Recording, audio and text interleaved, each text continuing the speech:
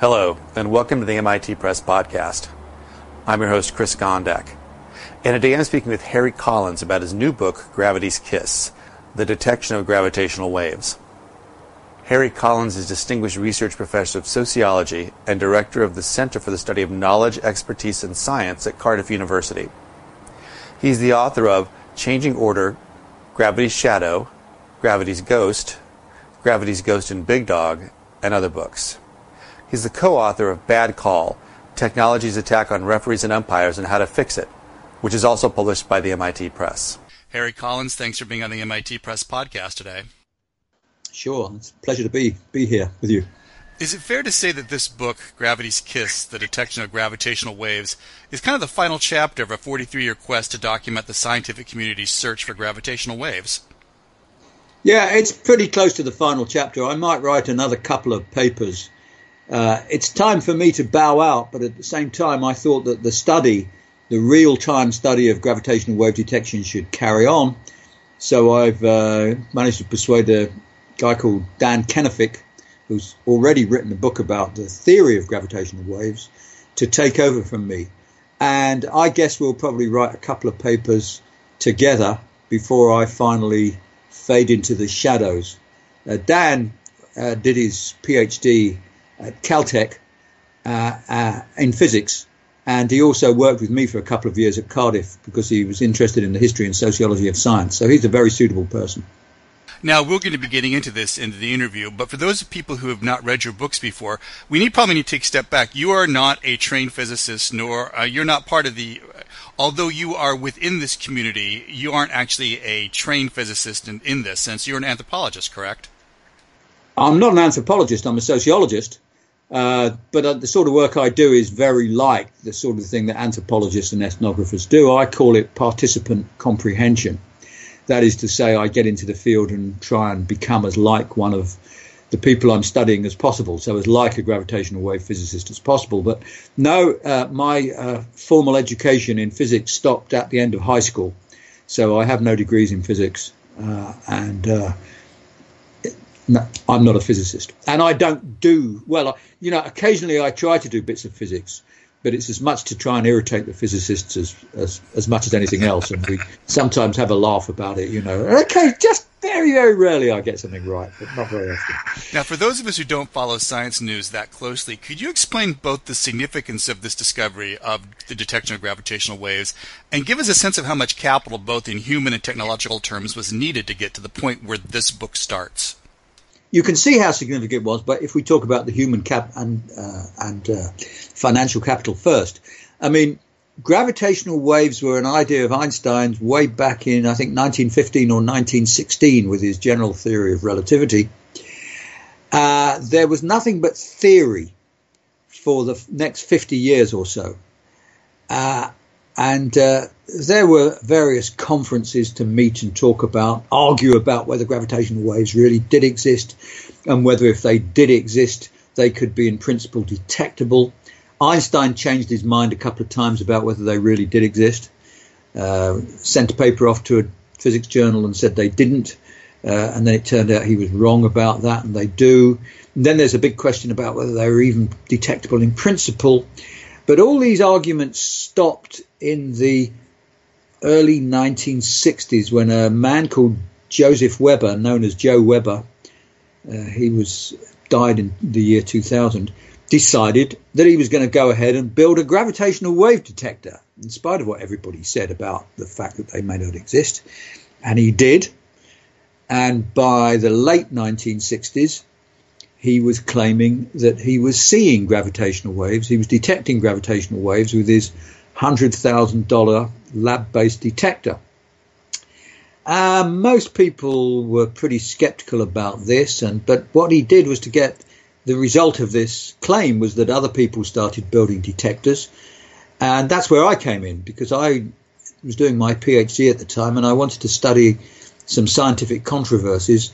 And this was one of the ones that I picked on to look at, the controversy between Joe Weber and other people who were building gravitational waves and said he couldn't possibly be seeing what he said he was seeing, or who were beginning to build bits of apparatus which mostly weren't finding what he said he was finding. So I followed that argument for a long time. I interviewed everybody in the game in 1972, and then I interviewed everybody in the game again in 1975, and I carried on. I wrote all this up by about 1978, and I thought that was probably it. And by that time, by say 1975, hardly anybody believed Joe Weber any longer. So, but a man called Ray Weiss and various others were trying to proselytize another way of doing the detection of gravitational waves, which involved huge interferometers.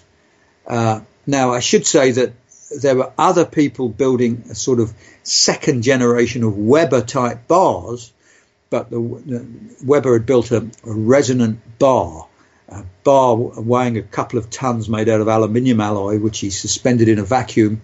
And his way of detecting gravitational waves was to watch for this bar ringing and see if it rang in coincidence with another bar a couple of 1,000 miles away or so.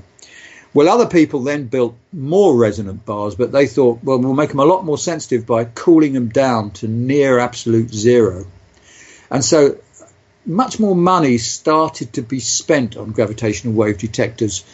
Let's say we went up from $100,000 to $500,000, something of that sort, to build a pair of gravitational wave detectors. But they didn't seem to see anything either, or at least some of them said they were. They did see things. About 6 claims were made over the history of the cryogenic resonant bars, but eventually all those wound up in the wastebasket. Some of them got a lot of publicity first, but they couldn't convince the scientific community that they'd seen anything. And eventually, about the beginning of the 1990s, end of the 80s, the big interferometers were funded. Now, this was much bigger money altogether. Now you're talking about hundreds of millions of dollars instead of a few $100,000. And they started to be built. And I got back into the field and watched the building of the big interferometers and stuck with it in the hope that eventually they might discover gravity waves before I died or became gaga. And miraculously, it happened. This book is not only a diary of what was being discussed in the discovery process, and it really starts from September 2015 when the first inklings that something big may have been going on within the physics community. But it's not it's a diary, but it's also kind of a personal reflection on your part on how scientific discoveries are, to a surprising extent for those of us really outside the community, social agreements.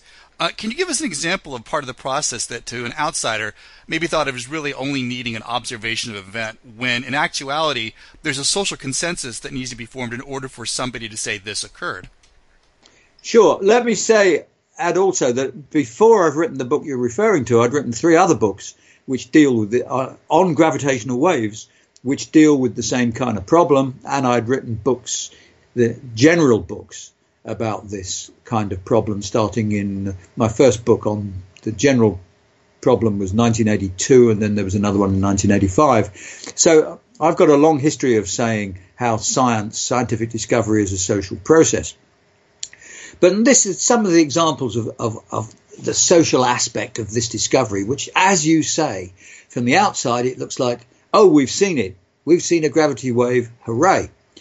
But in fact, when the first inklings of an event were seen on September the 15th, 2015, I don't think anybody believed it. I certainly didn't believe it.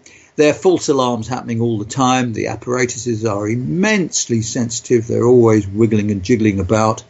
And it takes a hell of a lot of work to decide whether some vestigial excursion just above the normal level of noise is really a meaningful signal. So people didn't believe it, though it surprisingly quickly, in 2 or 3 days, people did start to believe it. I mean, I started to write the book just a couple of days after the first intimation of the signal, because something very unusual was happening. Usually what happens when you get these signals is that within a short time people work out that they're false alarms and reasons why you shouldn't take any notice of them.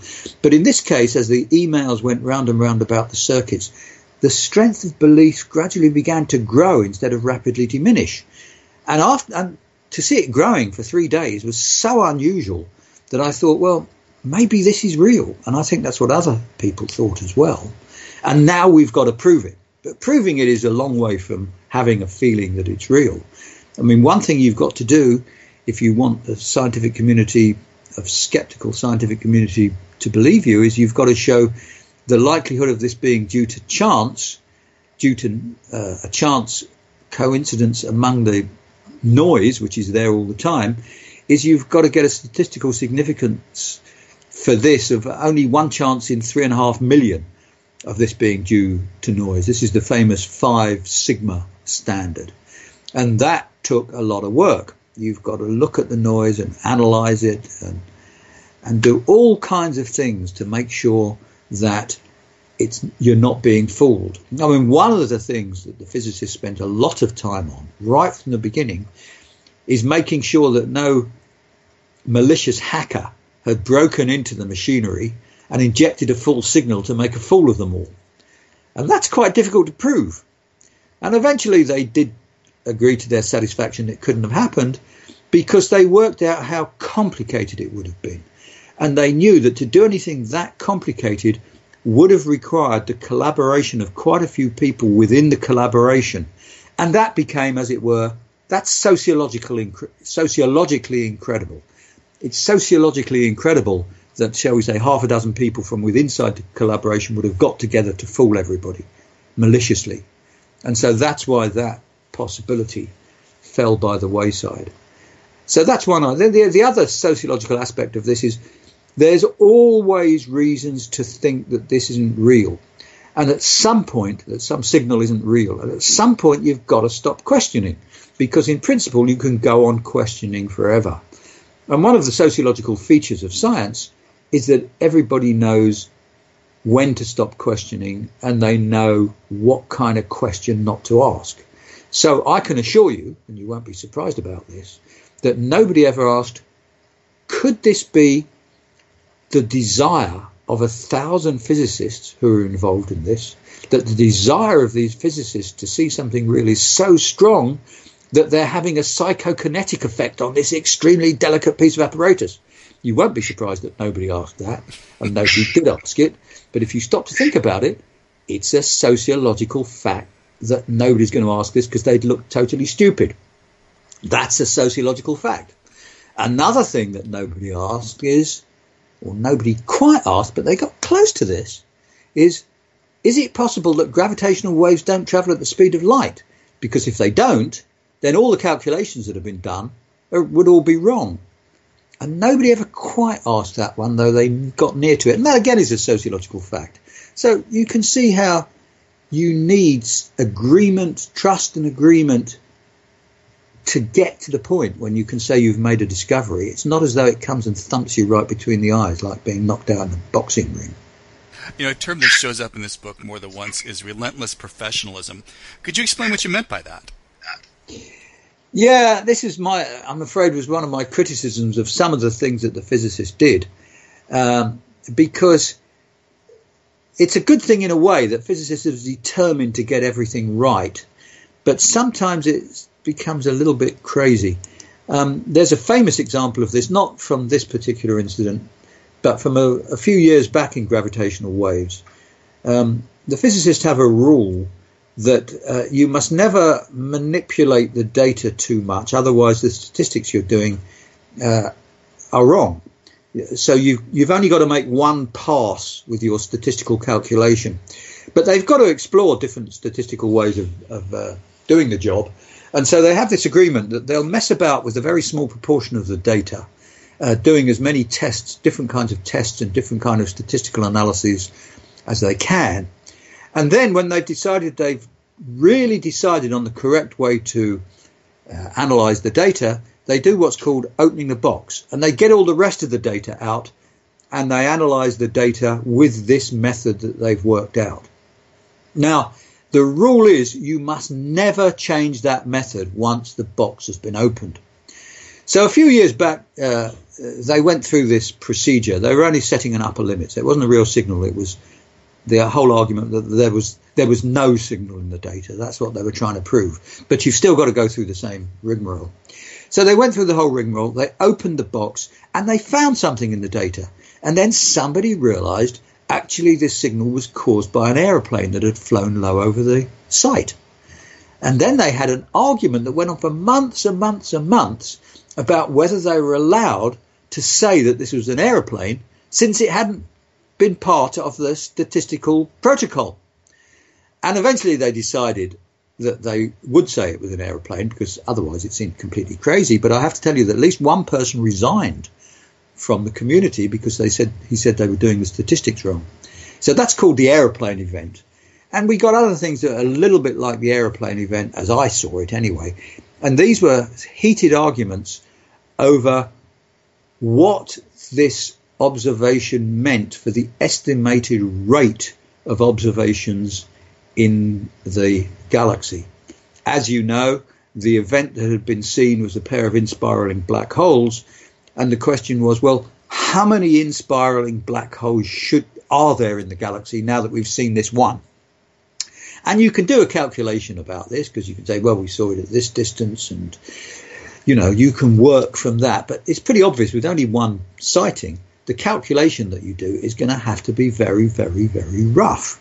I mean, hugely rough, with enormous outer limits on it. And yet there was a fierce argument about what exactly these outer limits should be. And that seemed to me what I call relentless professionalism. So the book looks at the sociological issues within the community about this discovery. But in the last chapter, you kind of, I want to say, switch the focus from sociology within the community and taking a look at science within broader society. You mentioned your next book is going to be dealing with science and democracy, but you lay out some of the themes, or at least it seemed to me, some of the themes that we'll see in that book in this one. What did you notice about the process you wrote about in this book that maybe either gave you pause or relief about the relationship between science and democracy? Okay, well, see, the other book, it's called Why Democracies Need Science. It's out here in the UK, but probably just about to come out in the US. The book argues that democracies desperately need science because all our institutions are eroding in the face of free market capitalism and greed. So, I mean, for instance, you can no longer trust the banks. When I was a kid, you could totally trust the banks, and you can't trust the banks anymore. And we know what happened. We know that from the 2008 crash and so forth. And you go through institution after institution, and you cannot trust them. Whereas my experience with the gravitational wave community is that you can trust these kinds of physicists. They are committed to finding the truth much more than they are committed to finding fame or money. Because from 50 years of gravitational wave detection, if you'd been in it for fame or money, you wouldn't have been doing very well. But if you were in it for finding the truth, there was still some hope. So I think we need science of this kind to lead society, to show society how to live properly. It's extremely pertinent at the moment in these days of post-truth, of course. I didn't expect that when I was writing the book. It hadn't happened, but here it is. Exactly the things we're talking about have happened, and we think that science can provide a lead for how to live in a better way. Now, I think that the gravitational wave community just got something slightly wrong in the case of this discovery. I mean, it's been wonderful for me living with them for 50 years because I think they're almost an ideal community. But I think they got too excited about keeping this discovery secret until they were ready to announce it. And this resulted in them having to tell lies, fibs, and deceive journalists for quite a long time. I mean, certain journalists knew that I was involved in this business, so journalists were ringing me up, and I had to tell them untruths. I had to deceive them and tell them things that weren't true. And I felt really uncomfortable about it. And it seemed to me that if you have to say these things that aren't true, you're no longer giving the kind of lead to society that I want science to be able to give. And I believe there's a very, very simple way around it. You simply say, not that we're not going to tell you anything until the date of the press conference, but yes, we're working on something, but you know how easy it is for things to go wrong. It's going to take us 5 months to sort it out. And at a certain date, we'll do an unveiling. And at that date, we'll either tell you we've found something, and we're confident about it, or we'll tell you, no, it turned out not to be right after all. But there's no need to pretend all this time that you're not looking at anything. I can't understand why it was happening, and it seemed to me there were so many rumours going around that it was pointless anyway. So that's my feeling about where it went slightly wrong. Harry Collins, the author of Gravity's Kiss, The Detection of Gravitational Waves. Thanks for being on the MIT Press podcast today. Thank you. It's been a pleasure. For more information about this and other titles, please visit our website at mitpress.mit.edu. Don't forget you can find the MIT Press on Facebook, Twitter, and Instagram. Thanks for listening to this episode of the MIT Press podcast. Copyright 2017, the MIT Press, all rights reserved.